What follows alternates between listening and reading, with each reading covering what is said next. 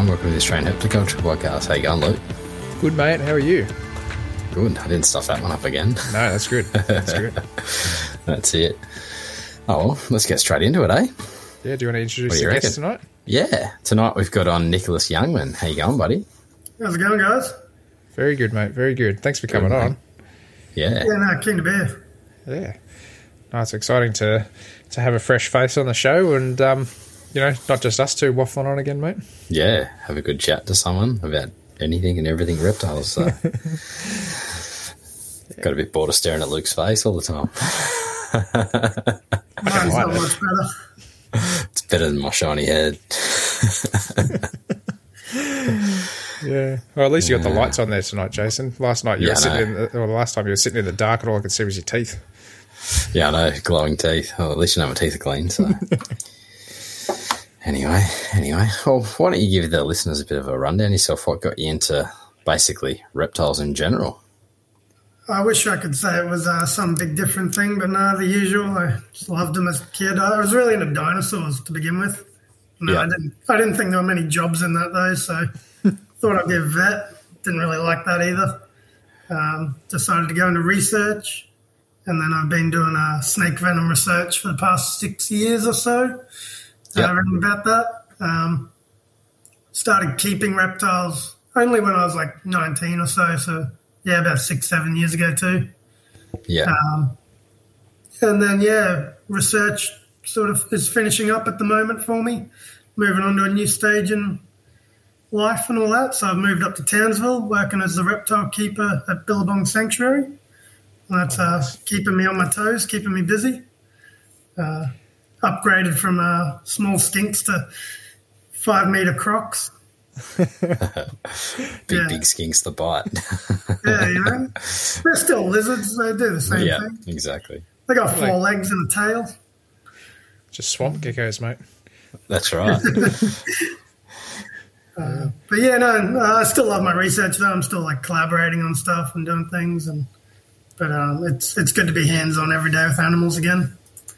What drew you into researching like snake venom in particular, or was it like you kind of just had to try to pick a bit of a line and go with it? And stick to it kind of thing. Yeah, it was kind of that. I did a field trip to Fraser Island in my second year of uni. Yeah. And one of the lecturers was Brian Fry, the Venom doc. So I was chatting away, talking about Komodo dragons a lot. I thought, oh yeah, this guy sounds like he'd be fun to work for. So did an undergrad project and volunteered in his lab a bit, and then ended up doing another project and ended up being a research technician for a bit with him, and then did a PhD with him and just sort of never left really. Wound up there for about 6 years in the same lab. Wow. Well, Pretty good bloke to learn from. Yeah, I was going to say, what was that like to hang around and learn from him? Because, I mean, I've read his book and he seems like a pretty interesting character, and obviously he's deep in it, so... Oh, definitely, yeah. He knows his venomous animals, and he's been there, done that, done some cool stuff, for sure, no doubt about it. Yeah. That was definitely good fun, and I got to work, I got to work on some of the rarest snake venoms you can imagine. And yeah, that was definitely cool. Yeah, wow. Yeah, so, Jason and I both aren't very, venomous guys in that sort of sense. Like, so that must have been, do you have any sort of like hairy moments or anything like that when you were doing a bit of this? No, so that's the funny thing with the research side of it. There was never, not once in 6 years, a venomous snake in the lab. Okay. We didn't keep them. We didn't keep them or nothing. So, to be honest, the venom, it's all powder. It's in a freezer. Yeah. We get it sent to us. I did venomous snake handling in other circumstances, sort of, but not really venom collecting. Yeah. Or any of that. So, yeah, you'd have to be an idiot to spill it on you, inject it into yourself, and I'm not that dumb. So, never did none of that. Did you get any like allergic reactions working with the venom? Because you kind of hear that quite a bit. The people that work with venom for such a long time, they kind of develop those allergic reactions to the venom, especially the powdered stuff. Yeah, I'm waiting to see if that pops up in the future for me. Hoping not.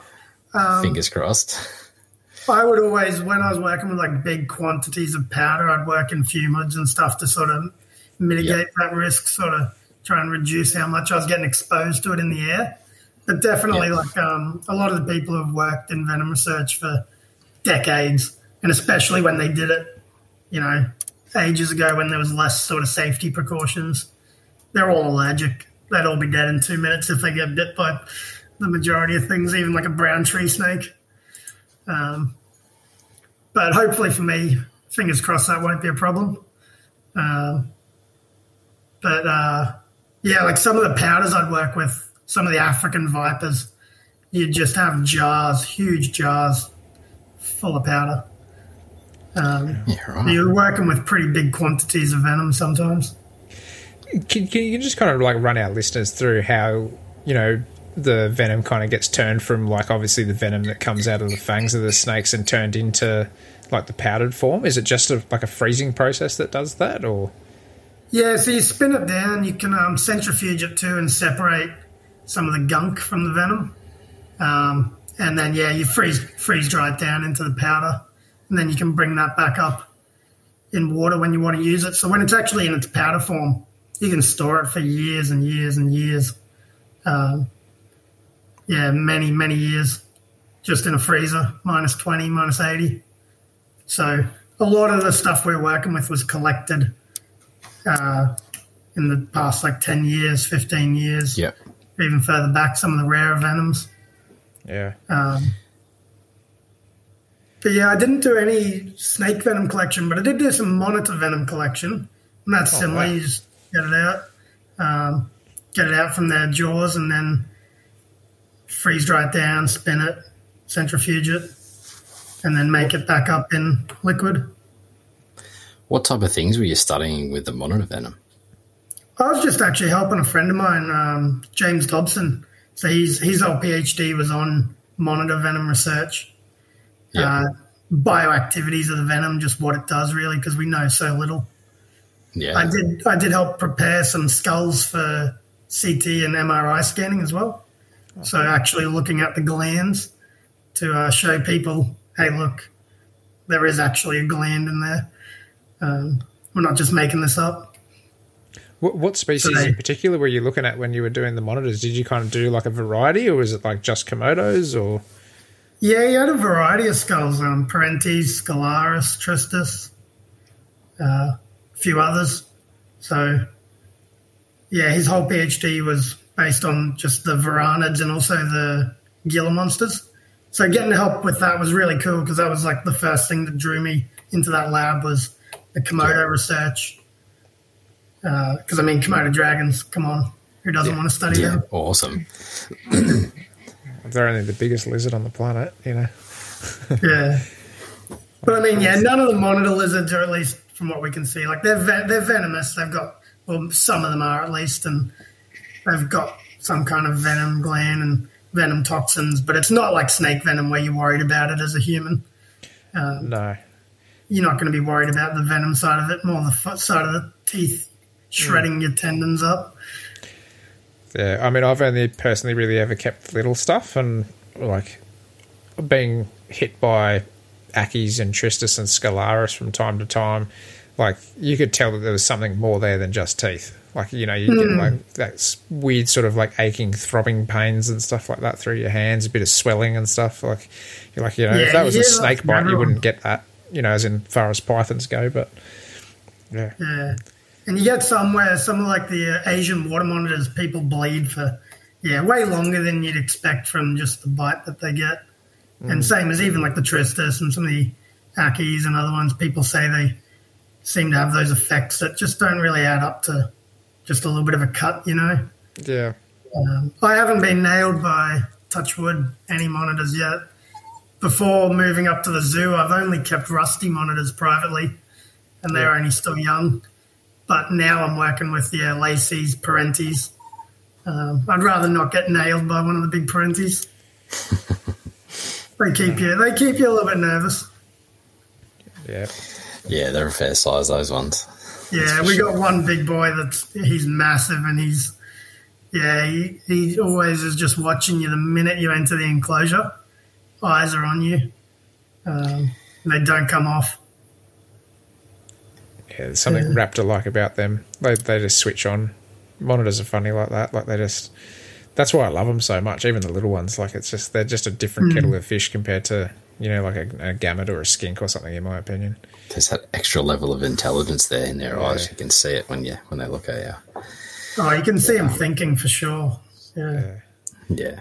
You were saying you would have you done your PhD or are you currently doing it at the moment? Oh, I guess I'm currently still doing it. I've just submitted it, so it's under external review by other experts in the field. Yep. So my actual PhD was on African vipers, in particular the Bitis, like the puff adders, gaboon vipers, horned adders, that whole genus. Yeah.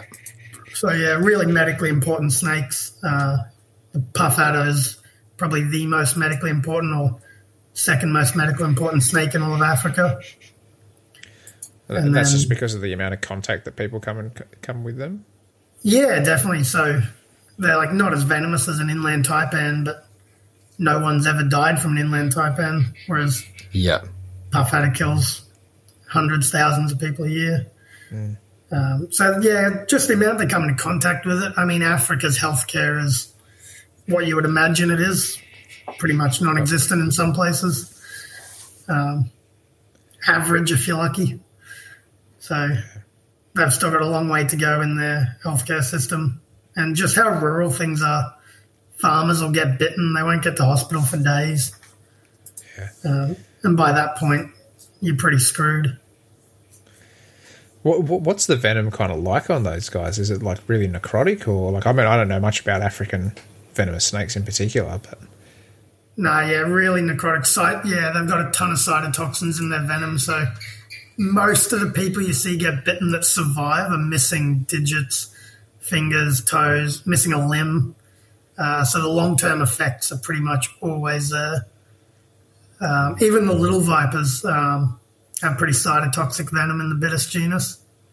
And then a lot of them are also anticoagulants. So they cause hemorrhage and stop your blood from clotting.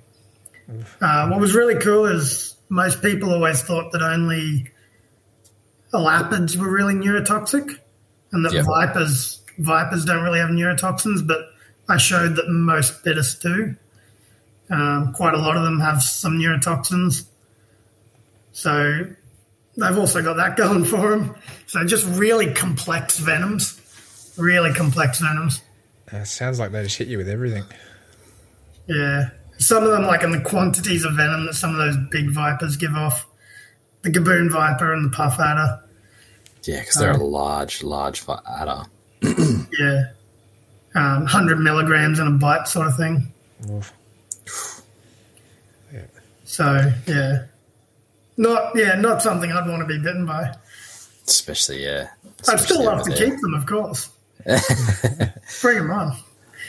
But the gaboons have got really impressive fangs on them too, don't they? Because it's just their sheer size. Yeah. Aren't they like definitely 50 mil long or something like that, along those lines? See images where they like go straight through someone's hand. Yeah. Yeah, that doesn't sound like it would tickle. Because you guys don't keep any vens, do you? Nah, not at all. I don't trust myself. I used to keep boigas, if you could call that a venomous snake. I mean, I suppose it is venomous, but, it is what it is. I mean, if you're a pigeon, it's one of the most venomous snakes in the world. There you go. Yeah, no. Stuck on Luke Pigeon now. Let's start a new trend. Yeah. I mean, it's funny. People always say, what's the most venomous snake in the world? It's like, that's such a arbitrary question because, like, a boiga is one of the most venomous snakes in the world if you're a bird. So it depends on, the venom all depends on what it's going into. Yeah, because that whole scale's kind of a bit off, isn't it? The whole LD50 scale. It's really off. Yeah. Yeah. Were they talking about redoing that? I don't know what their plan is, but I don't really look into it that much because I think it's just a load of rubbish. I mean, who cares how much venom kills however many mice? Exactly. We're not mice. 50 people we're or whatever. very different That's from right. mice. But I guess, it gives someone something to talk about. I'll go to Australia, there's this many of the world's deadliest snakes there kind of thing. Yeah, But, people love to put it in a category or something, right? Make it easy. Yeah, that's right. Well, that's the thing. Yeah, everyone loves to put stuff in categories. So some of the research I did just towards the end of my PhD was I collected blood from different animals like cane toads, blue-tongued skinks, chickens, mice, and then we had human blood as well. So looking at like how the same venom affects all these different animals' blood, and you'd have completely different effects. So the one snake venom would do 4 different things depending on what animal's blood you were testing it on. Jeez. That's great. Can you? So Like what do you mean it was doing to the blood? Like just, can you elaborate? So for one of them, the horned adder, really, really cool little African viper. It'd clot amphibian blood. It'd stop lizard blood from clotting. It'd stop chicken blood from clotting. And then for rat blood, it would clot it, but they'd be weak clots. So a different effect again. Yeah. So obviously it relates to their prey, right? They don't feed on certain snakes, only feed on one thing. Sometimes, like Boiga being bird specialists. So their venom is just so precise and it has evolved to target bird physiology. Yeah. So that's why it has no real strong effect on humans. And you see that a lot with a lot of the snake venoms. They have completely different effects on their prey than they do to humans or rats or something they don't eat. Yeah, it's definitely pretty cool. I'd love to learn more about that stuff, but I'm just like, every time I read a scientific paper, it just goes straight over my head. I get some bits of it, but yeah, no, that's definitely interesting to hear. Did you do much work on Australian snake venom or any sea snake? Because I know Brian was pretty into his sea snake venom. Yeah, I did. In his book. I didn't do too much on sea snakes. What I did when I first started the lab was my whole project and my first paper I published was on mud adders. So the Denisonia genus, the divisors, and then the ornamental snake, which I still haven't seen in person, which annoys the hell out of me. Spent like 2 years studying that. Divisors you can find. I mean, you go herping anywhere on the East Coast, inland a little bit, and you're probably going to see one. Yeah. But the ornamental snake's pretty rare, and I haven't managed to crack that one herping yet. But yeah, studying them, and I found out that their venom was anticoagulant and that it's very specific to frog blood. Yep. Which makes sense because that's what they eat. Yeah. The frog specialists. So that's what sort of started me. I've always, after doing that project, always been really curious on how venom affects prey. I mean, the medical stuff interests me too, but I'd rather look at the snakes themselves and their ecology. Plenty of people work on anti-venom. They don't need me for that. Yeah. But what about some of the, I suppose you would like the pharmaceutical side of things, because there's heaps of benefits from snake venom for all that kind of things too. Did you look at any of that, or you were just kind of peripherally, not in depth. One thing I have done a fair bit on is novel first aids. So there's a lot of research going into little like small molecule therapeutics where you can take it as a pill in the field, a little tablet or something, and that'll neutralize hopefully all, but at least a majority of the toxins, buying you time to get to hospital. Wow. That's because cool. there's first aid in terms of we have our pressure bandages and trying to slow down the effect of the venom. But we don't have any first aid in terms of medication that we can take to actually neutralize toxins yet. And obviously anti-venom, you got to have at a hospital. You can't just jab yourself with anti-venom in the field. Yeah. That's pretty interesting. Yeah. There's a lot of research going into it. There's a big group in America who I collaborated with, and they're doing human clinical trials already. Wow. So, wow. And how are they looking? Pretty promising, those trials? Yeah, all the work we've done on it so far is very promising. It was I believe it was a cancer drug beforehand, and they scrapped it for that. But now they're repurposing it. Hopefully, going to use it for snake venom first aid, and it'd be working for every country around the world because it's really broadly applicable to the Veraspolitib is one of the drugs. It neutralizes all toxins regardless of the specific snake. So all PLA2 toxins of a certain type. So all snakes, or most of them, share that toxin. That's incredible. Fingers crossed. That'll just be an absolute game changer. If you imagine, like, depending on what its costs are, if like some little farmer over in Africa, in rural Africa or something, is able to have one of those in his sock pocket or something like that while he's working, and he's able to take that and give himself a bit of time to hopefully get to hospital. Yeah, and potentially keep his limbs, keep it. It's always good to keep your limbs, right? Exactly. And I mean, even if you're traveling in Australia and you've got your first aid kit, one day it could just be you buy your Panadol and you stick it in your first aid kit. You could just have that in there for just in case.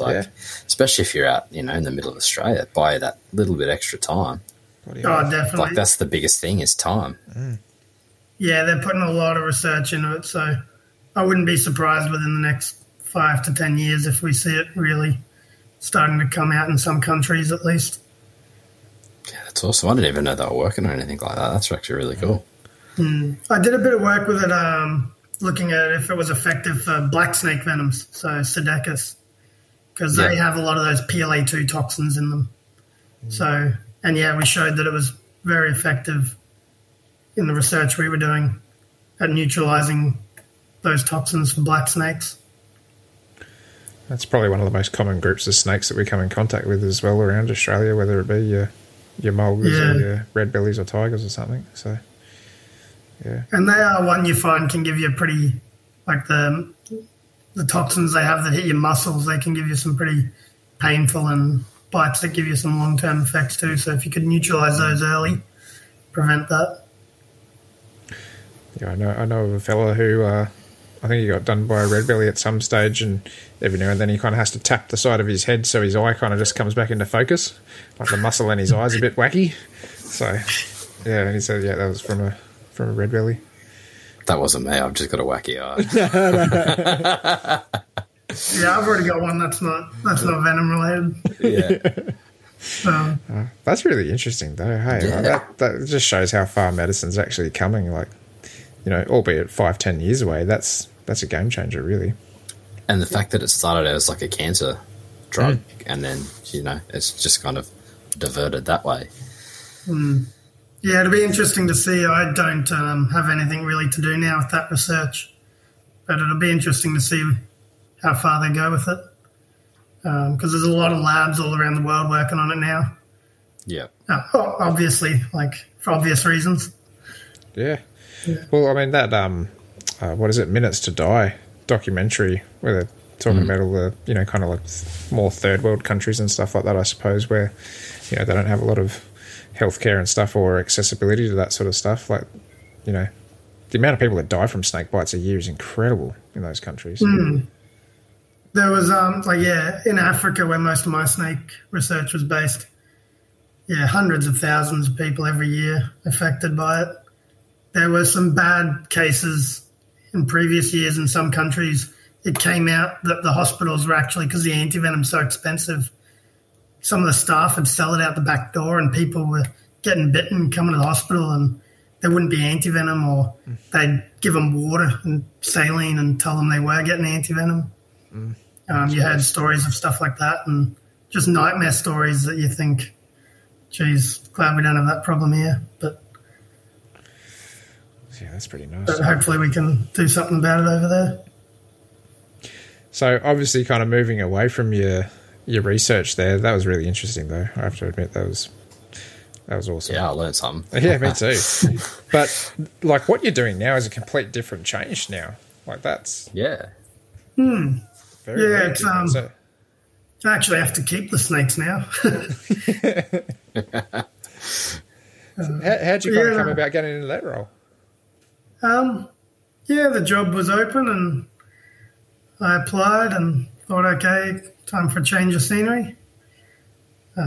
It's a small zoo in Townsville. I mean, it's not that small. It is fairly large and small team though, which is exciting because we all do a bit of everything. So I'm the reptile keeper, or one of the two reptile keepers, and I still do stuff. I work with the koalas, wombats. do a bit of stuff with the bird department as well. So getting to work with a lot of cool animals, not just the snakes and lizards. Not just the venom, the dried venom. Yeah. No, yeah, it's good after all these years. I always said that I probably would never keep venomous snakes, and here I am keeping inland taipans and coastals and mulgars and tiger snakes.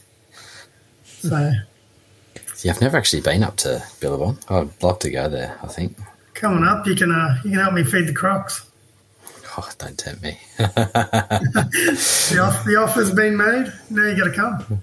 Yeah, no, I'll have to line that one up for sure. Could be a trap, mate. You could be lunch. Yeah, exactly. Yeah. That was a big selling point to come up here. I thought, crocodiles. Yeah. There's not many chances you get to work with them and keep them, so yeah. Well, do you ever think you'll get back into the field, like studying or anything, or you're happy to pursue that path that you're on now, or not full time? I wouldn't mind collaborating and still being involved with unis and stuff, but not full time. Doesn't really suit my lifestyle. That's fair enough. Yeah, working in academia, it's not a very secure job. It's a lot of 1 year contracts, 2 year contracts, bouncing around between different cities all the time, different unis. I'm more ready to settle down and stay in one place for a while. That's fair enough. The misso's nagging me to have kids like you guys just had. So that'll make you stay in one spot, that's for sure. Yeah. Not looking to do too much moving around. It's pretty cool job to kind of land though, as far as a day to day. Like that's a lot of people's dream is to land something like that. And did you have any kind of very excited. Did you have any kind of prior experience doing any zookeeping beforehand, or was there any sort of did you have your own personal collection beforehand? Yes, I've had my private collection for quite a few years now, and as you guys know, we've chatted about it. I keep a pretty diverse collection, not just blue tongues and carpet pythons. So I've kept a ton of geckos is what I really started in. Oedura, which I love but would never keep again. I sold all my Oedura off. So you see a bit of a trend with them. Just shitting on the glass all day, every day. But painting the glass. Yeah, I kept a ton of Oedura, Strophaurus, a lot of thick-tailed, stone geckos, box pattern geckos, leaf-tailed. So I sort of made the decision. I was like, geckos are keeping so many was taking up a lot of time. So I moved away from that a bit, got into skinks a lot, especially your social skinks, your Gidgies or your Agania. I love the Agania. Can't go wrong with them. Good group. And then, rusty monitors. Got the world's most aggressive Woma python behind me. Frogs. They're absolute food machines. Dragons. So, I've kept a pretty diverse collection, except I obviously worked in research on venomous snakes. I had that background as well, the academic side and the teaching side. I did a lot of teaching at the uni, which fits in really well now at the zoo. I do a lot of shows. Probably half my day I'm talking, doing shows. Yeah. So that works well. Do you find it that it's rewarding to kind of be educating the public and stuff on this, or do you get kind of any hecklers or anything from the stands? Especially with a bit of knowledge too, coming from that Venom background as well. Yeah, that's very true. It's funny you say that. I had a heckler the other day that was asking me these niche questions. Like, you would not know to ask that question unless you knew the answer. He was like, how many chambers does the crocodile's heart have? And I was like, well, he's sliding you up. Like, I do know this, so 4, but whatever. I was like, I obviously know these answers, but he was just trying to set you up, just to make you look silly by the sounds of it. He really was, but that was fine. I knew all the answers, so whatever. Well, put him in his place. He's probably sitting there scratching, going, God, what else can I ask? But no, it's definitely rewarding. Like, I mean, one of the great things is 99.9% of people who come to the zoo are coming because they want to, right? Like, they're excited to be there. So you've always just got these excited people who are so keen to hear what you have to say and see what you're showing off. So yeah, that's enjoyable for sure. What sort of like routine do you have on like most days? Like, do you kind of like start off feeding the crocs, or you just kind of get in, do some maintenance, and then do like a feeding round, or what's like kind of like a standard day at the zoo for you? I mean, if anyone wants to get into zookeeping, I'd say I hope you like groundskeeping as well, because you do a lot of raking and shoveling and like landscaping.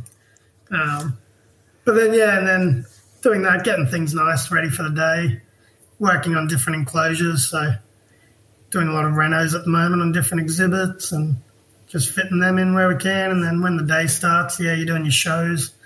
I usually do 2 reptile shows and 2 croc shows a day, morning and afternoon.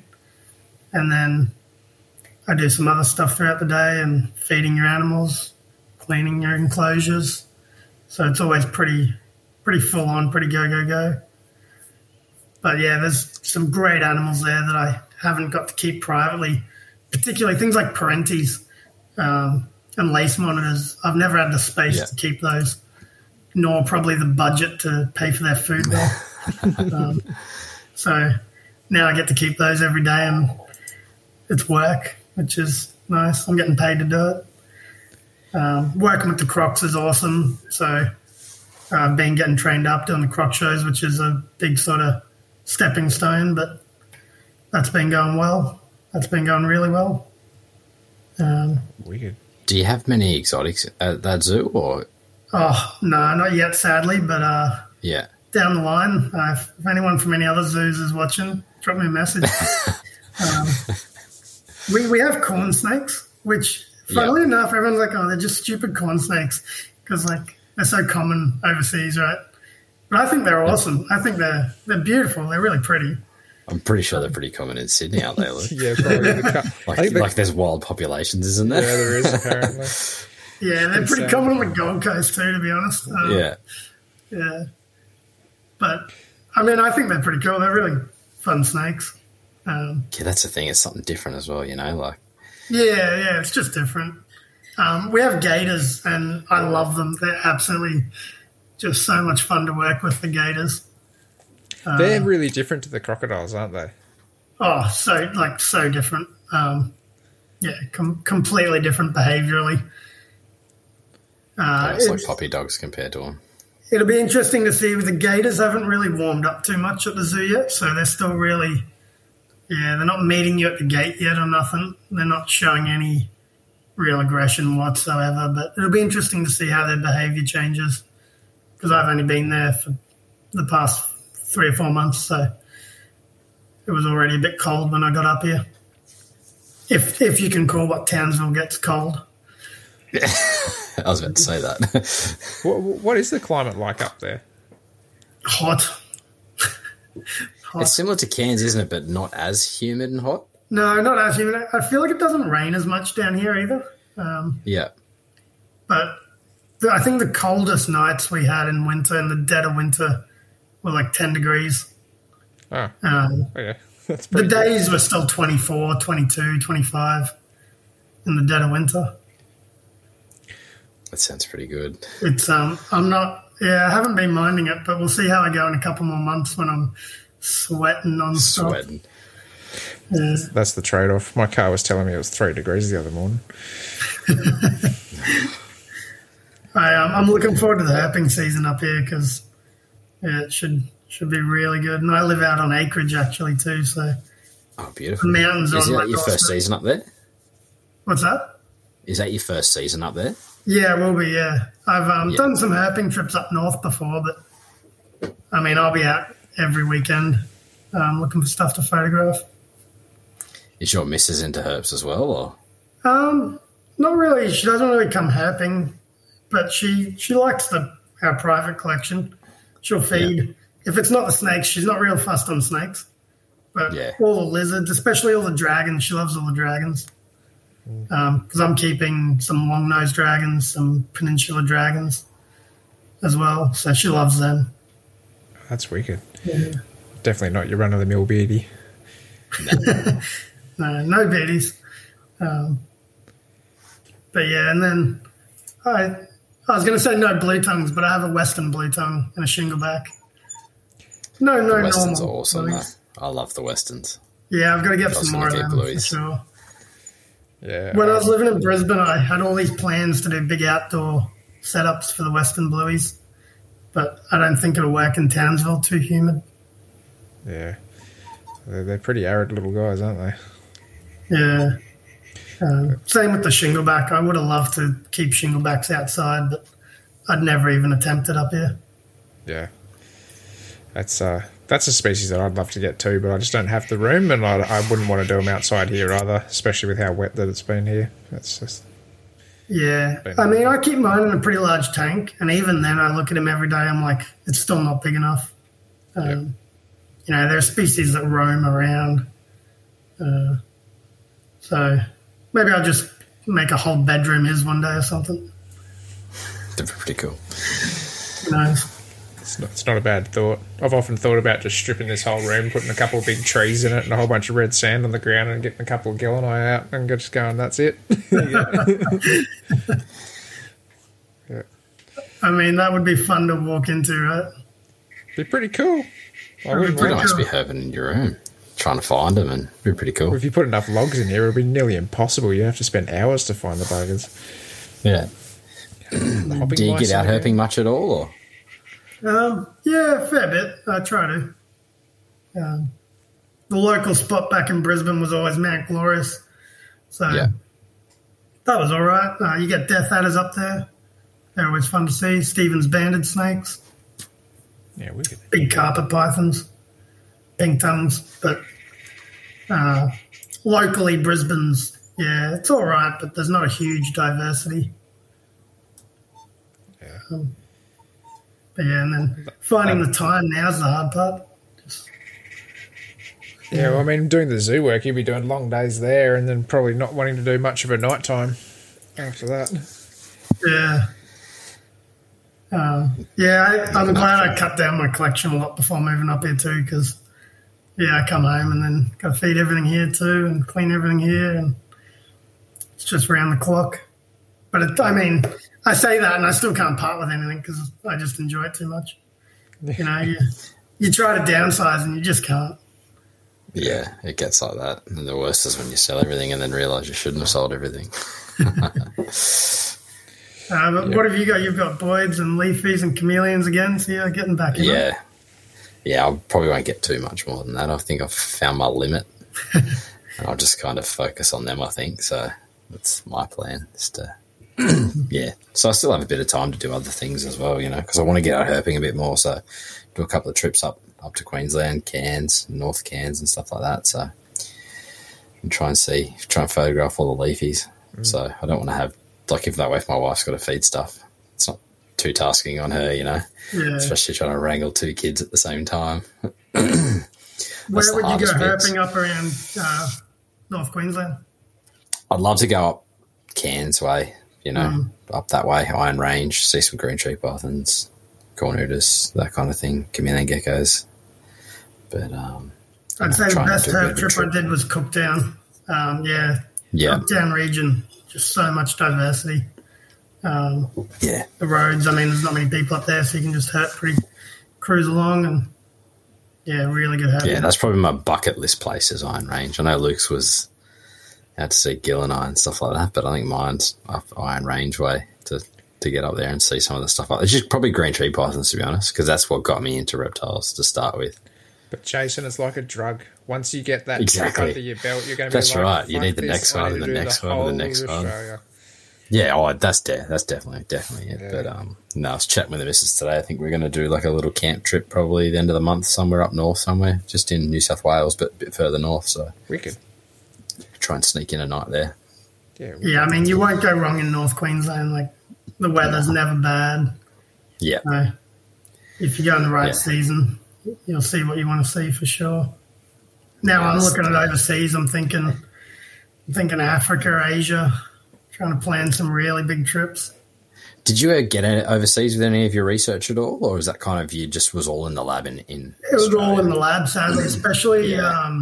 COVID hit right when I started the PhD in 2020. So I probably would have gone to Africa in the past couple of years if that hadn't happened.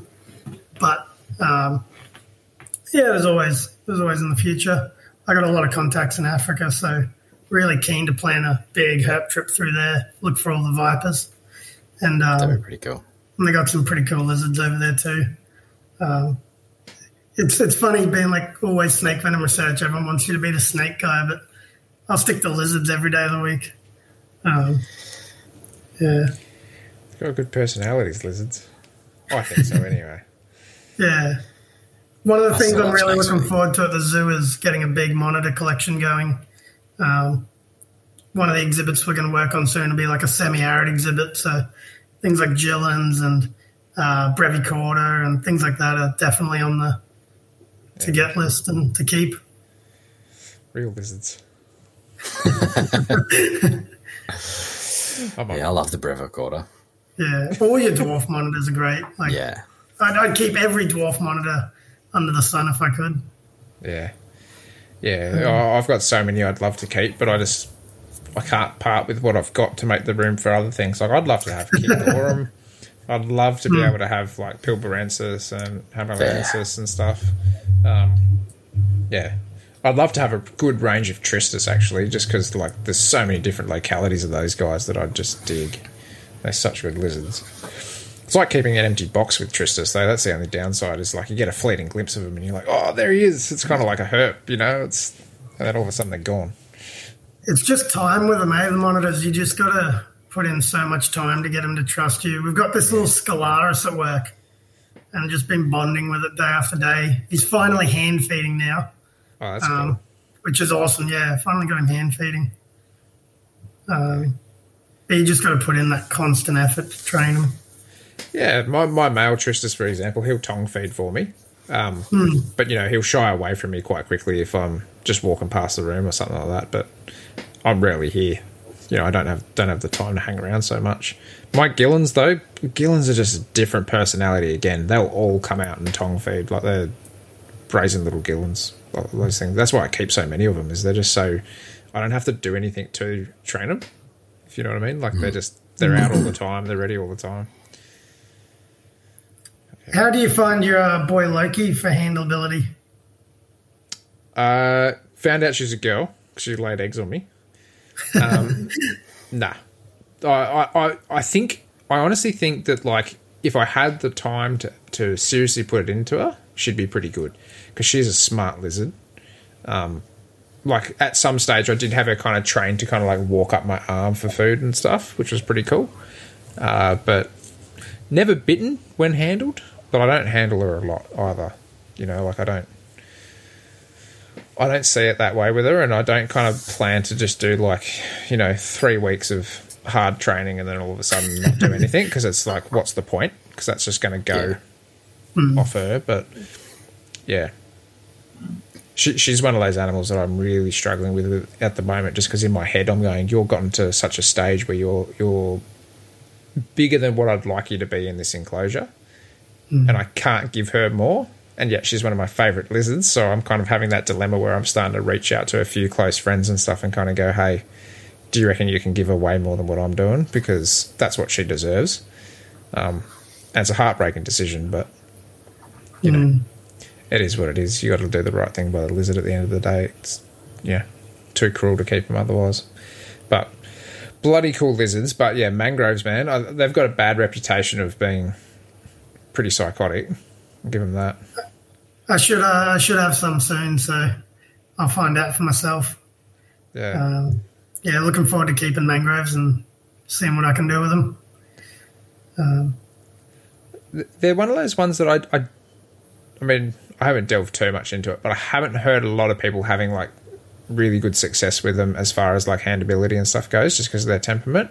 I don't put it past them. I think they're a very smart animal, so I don't see why you couldn't. Like, at the end of the day, they are a monitor lizard like most, but I think it might just take that little bit of extra time and patience with them.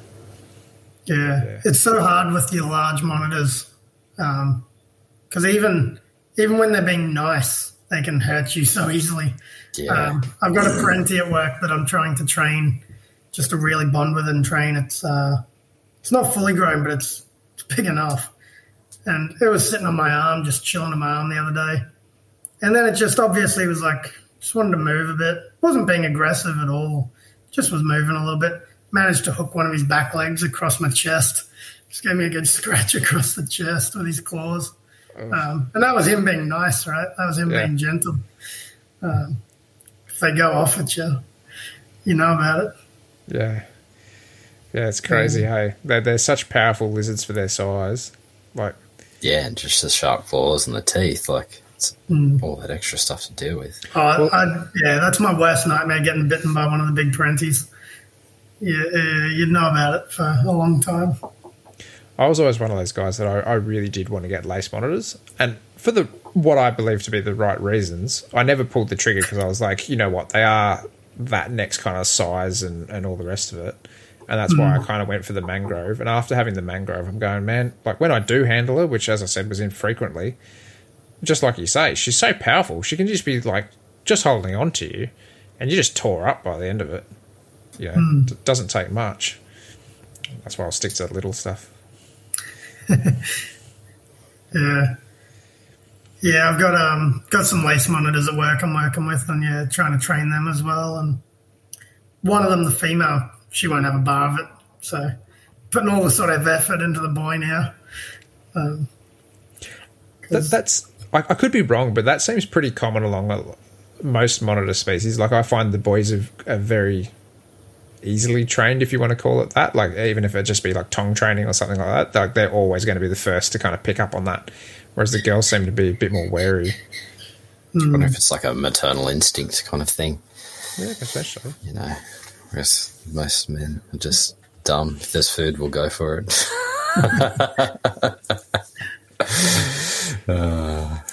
Dangle a six-pack in front of me and I'll follow the tongs as well. Too funny. Yeah, that's funny. But no, yeah, I do love big monitors, but yeah, it's just that I've always wanted to keep laces as well because obviously, like, they're, you know, from this area, so I could keep them in an outdoor pit. But yeah, there's just that size factor that, you know, I wouldn't trust them around, like my kids or anything around them kind of thing, you know, like it only takes just that one thing and, you know, you can lose a finger kind of thing, so... That's why I reckon you're in the best position, though, mate, is because you're getting paid to look after them at the zoo. Exactly. You don't have to bring them home. You can just do it on your daily basis as your job. Yeah, it is. It's a good way to do it for sure. I was thinking for you guys, heath monitors would be a good one to keep down there too. Yeah. But yeah, because they don't get as big as your laces. No. It's beautiful in the hatchies too. Stunning. Yeah. Well, I better put that on my bucket list now too. Yeah, I'm just restricted to space, so I don't really have that much space. You keep going the way you're going, mate. You're not going to be able to fit in there to do these podcasts. I know. You saw these enclosures behind me. They're huge, so there's not much space in front of them, so it'll be a little tight little space. I'm utilising as much space as I can, let's put it that way. I like what you guys are doing there too. Say with your leaf tails, your chameleon geckos back there. It's just so much more enjoyable seeing them in the big tanks. Oh, definitely. Definitely. Even your geckos, people keep geckos in like tubs and it's like, no, it's not right. Yeah. No, I just love coming in here at night time and everything's out and hunting and you can actually see it easier and all that kind of stuff, you know. It makes it more enjoyable for me. Like I'm sure the animals benefit from it, but at the end of the day, coming here and being able to just see everything, it's just... I like it. Yeah. I came in here last night and I was like, I wanted to check on the Galliardus because I was like, I haven't seen all four of them in one kind of like outing since I got them. And I quickly shone the phone torch into their tank and all four of them were just like on the rocks, in the spin effects, hanging off the wall, like just all over the place. I was like, oh, sweet, they're all good, you know, but it's so cool to see them in that sort of environment that kind of more closely mimics where they come from rather than, as you say, a plastic tub or whatever, or, you know, maybe a bit more of a sterile type setup. But, yeah, it's fun too, you know, it gives the animal something to do that's a bit different and a bit more enrichment. Yeah, because you've got some pretty good setups too. I was looking through your Instagram the other day. Yeah, I mean, like everyone, I started with pretty bad setups, I guess. And then just slowly trying to get them all to that point where you're happy with them. I mean, I kept thick-tailed geckos in tubs when I had a big collection of them, and they were healthy, but then after a while you're like, oh, no, I'd rather really just keep less, but in bigger setups. So that's been, with my private collection, it's just been all about redoing tanks one at a time now. It's funny how it goes like that way. Yeah. Now, even now, in my head, I'm like, oh, what one should I do next? I've just got 4 to do straight away, which I'm like, I should have just done one at a time, but well, we'll get there. I think my next big project at home will be, I've recently got some Boyd's Forest Dragons, so I'd love to do a huge, just massive enclosure and house my Boyds, my leaf tabs, and my pink tongues together. Yeah, that'd be cool. But yeah, just the size of the tank, I'm trying to decide how big I want it to be. Oh, you're giving me ideas now.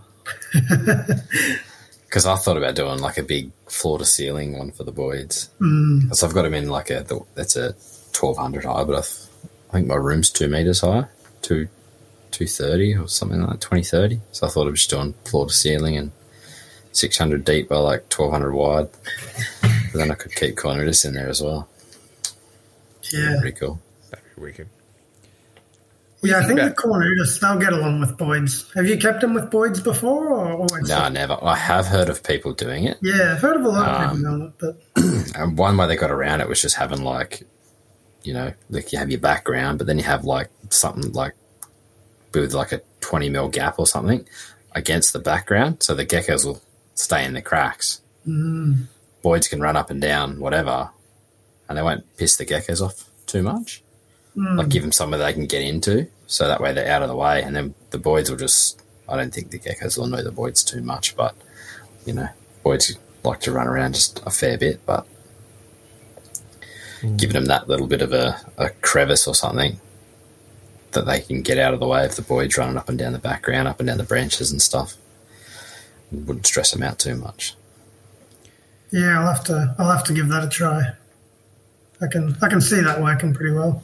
It's definitely a good idea. Yeah, I like the idea of keeping things, obviously with limitations, and you've got to monitor it and all that kind of stuff, but I like, having certain things that kind of come from the same area. I think the biggest thing is just the space. If you give them enough space. Yeah. Yeah, definitely. Yeah, I mean, the more space you can give them, the better.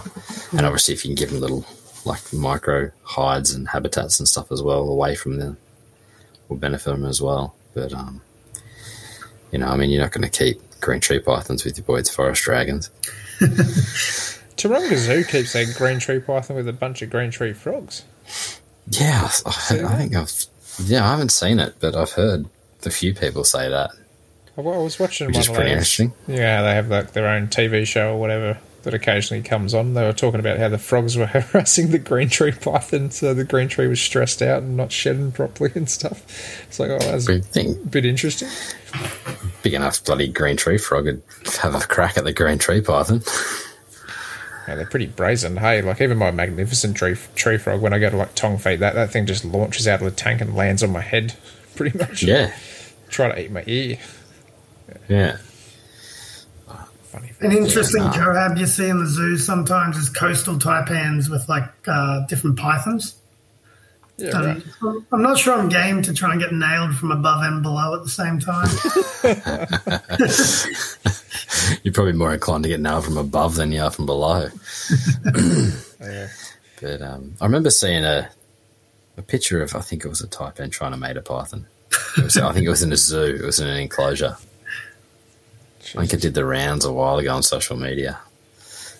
That gives some feisty hybrids. People always worry about that, don't they? They're breeding this with that and they're going to make this. Venomous pythons. Madman. Have you got any sort of like big plans for your private collection at all? I'm still in two minds about like, should I downsize more or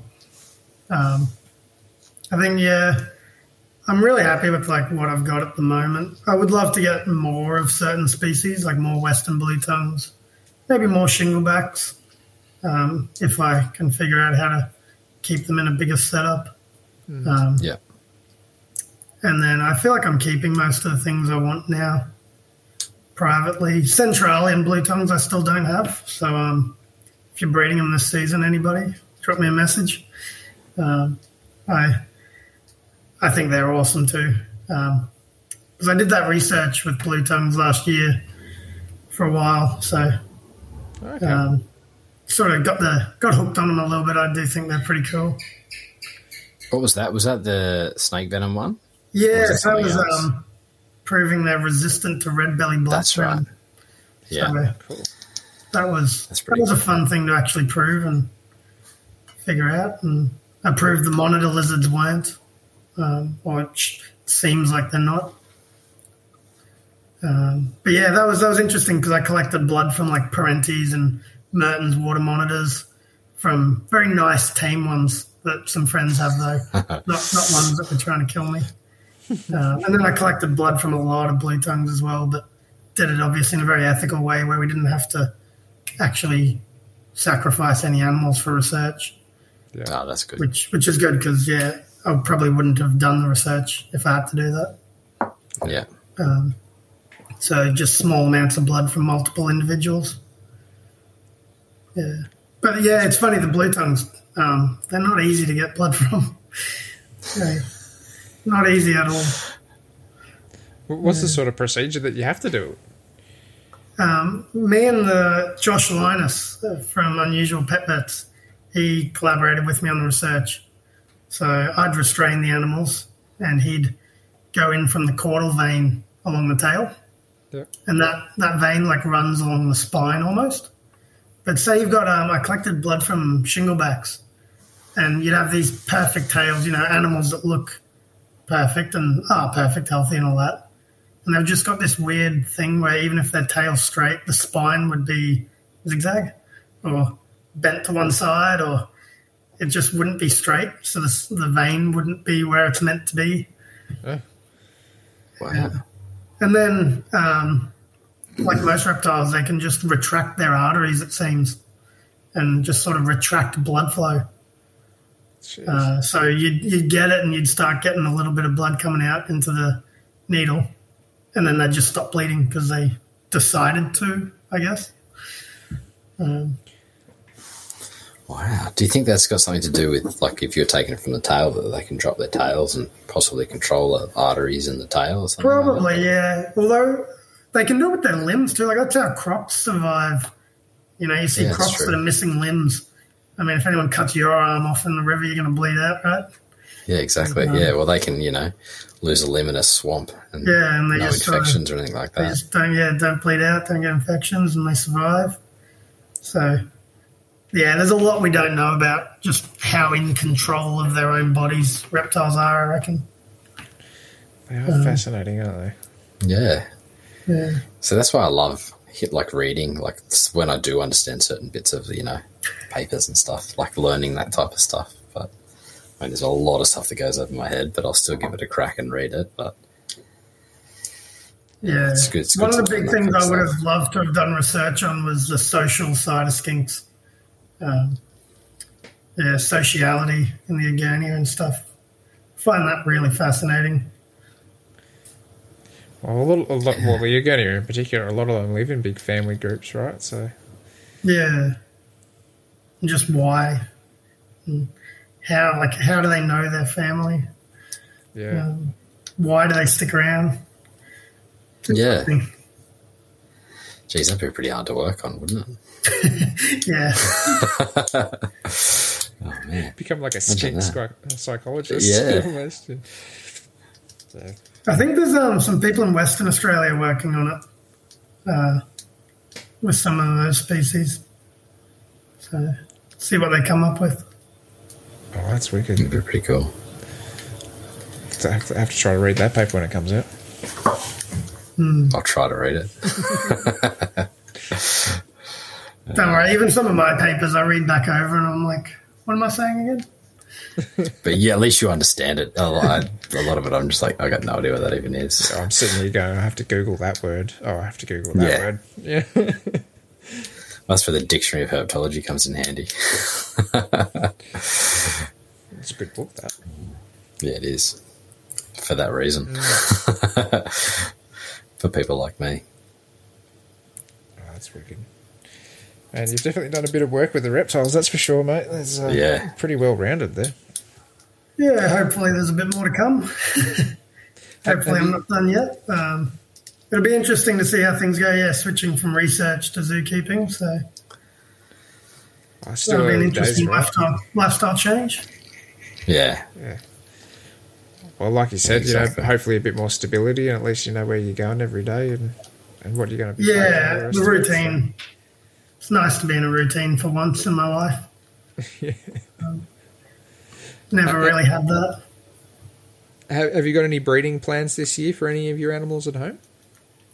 Yeah, the northern leaf-tailed geckos. Definitely hoping to breed them for the first time. Hoping my pink tongues breed as well. I find them, I think they're so easy to keep, which makes it enjoyable. When you've got a species that you enjoy but doesn't feel like a hassle. Yeah. So, keen to breed them. But that's about it, I reckon. They're one thing I'd love to keep one day, I reckon. If I did that big Boyd's, some of them. Yeah.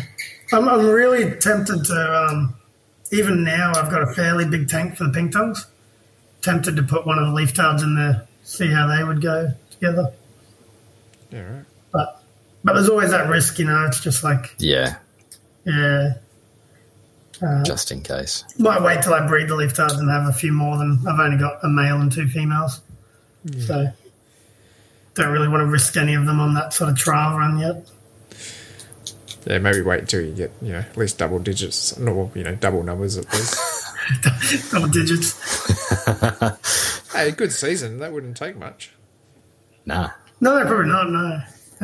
What, do you get 2-3 clutches a season from leaf-tails? You can get 4 or 5, depending on the female, yeah.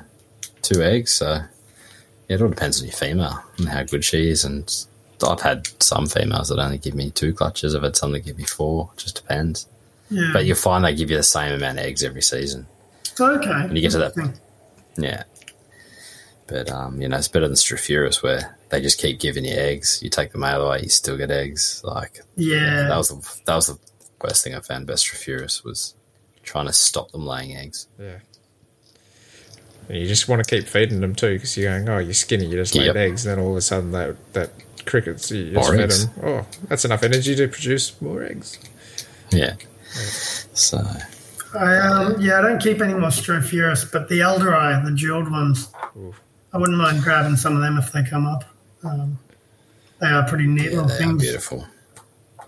Again, semi-arid. I love a good semi-arid setup, doing them with some spin effects. That's just very, very appealing visually, semi-arid is. They are. Yeah. Speaking my language. I just love rainforest stuff. Yeah. Oh. I do too. I'm still working on the bioactives, Yeah. I enjoy the good rainforest things. I just find that I don't know what it is about the arid stuff. I'm just fascinated with the land, I think, more than anything. Different strokes for different blokes. That's it, mate. That's it. Nothing wrong with it. Anyway. All right. Stuff. Yeah, that was awesome. That was good. I learned something tonight. That's actually it was good. I learned multiple things, I think. Yeah, same. I love talking about Venom because I don't understand a whole lot about Venom. So it's always good hearing about it. Yeah. 6 years later and I'm not even sure I still understand it yet. It's just, so complex, the Venoms, and so much going on there. But it's reptiles in general, though, too, there's so much that's got to be learnt still about stuff that we don't know about, which is but that's the problem with science is it doesn't get enough funding to study all that stuff, Yeah. I think Venom's one of those fields where it's lucky. It's it meets the middle between reptile research and medical. I mean, if you ever go to an ecology conference, there's 10 guys there. Go to a medical conference, there's 10,000. Yeah. There's way it's got more that pharmaceutical backing as well, kind of thing, there can be money made off it. So they're willing to throw money at it. Yeah. That's why, like, my blue tongue research, that wasn't part of my PhD. That was just like a side project that I managed to squeeze in there. Get a bit of funding for and just sort of squeeze into my time. But it was what I was most interested in. I cared more about my blue tongue resistance work than I did half my other papers combined. Yeah, it's amazing. And if you've got a passion for something, the extra work you can put in when you enjoy it. So yeah. Hardest part was locating people. You'd message someone and be like, "Oh, do you mind if I stick a needle in your prenti and bleed it?" Yeah, it'd be a pretty interesting conversation. Yeah. Oh, I mean, if it's done right, and you're doing it right, so. No, yeah, of course. But yeah, that was cool research. I'd love to follow that up. I did have a goal. I was going to try and collect blood from every single species of blue tongue in Australia. And then I actually got to see some pygmy blue tongues. And I looked at them. Oh, wow, that'd be pretty cool. I looked at them. I was like, we can't bleed these. There's nothing in them. They're too small. That'd have been pretty cool to see, though. Yeah. Oh, yeah, very, like, you look at them and you're like, that's not a blue tongue. Cool little critters. They're definitely different, aren't they? That's for sure. For sure. Oh, well, thanks for coming on, mate, and having a bit of a chat. No, it was good. Yeah, it's good to chat, guys. Did you want to throw out anywhere where anyone can follow you if you want to talk a bit more about Venom or something like that? Yeah, if anyone wants Instagram, Nick's Nature, I post random things, whatever I feel like on the day, so you might see something interesting. And, feel free to have a chat. And, if anyone's ever coming up to come see me at Billabong Sanctuary, have a chat up there as well in Townsville. I'm always there. Oh, wicked. Good stuff. All right, mate. Well, thanks again for coming on. And, guys, we'd like to say a massive thank you to Eric and Owen and the rest of the MPR crew for having us. If you'd like to contact them, it's best to find them at moreliapythonradio.com and email them at info@moreliapythonradio.com. Make sure to follow the MPR network on Facebook, Instagram and YouTube. And as far as contacting us in our social media platforms, you can email us at australianherpetoculture@gmail.com. You can also find us on Facebook and Instagram as well. Make sure to check out our Teespring store for podcast merch. The link is on the Facebook page. To see more of what Jason is doing, make sure to follow him on Facebook and Instagram at The Gecko Effect. And for myself, you can find me on YouTube, Facebook, Instagram, Patreon and Teespring under Beach of Scaly Beasts. We hope to have you back next week for another episode of the Australian Herpetoculture Podcast. Good night, everyone. Good night.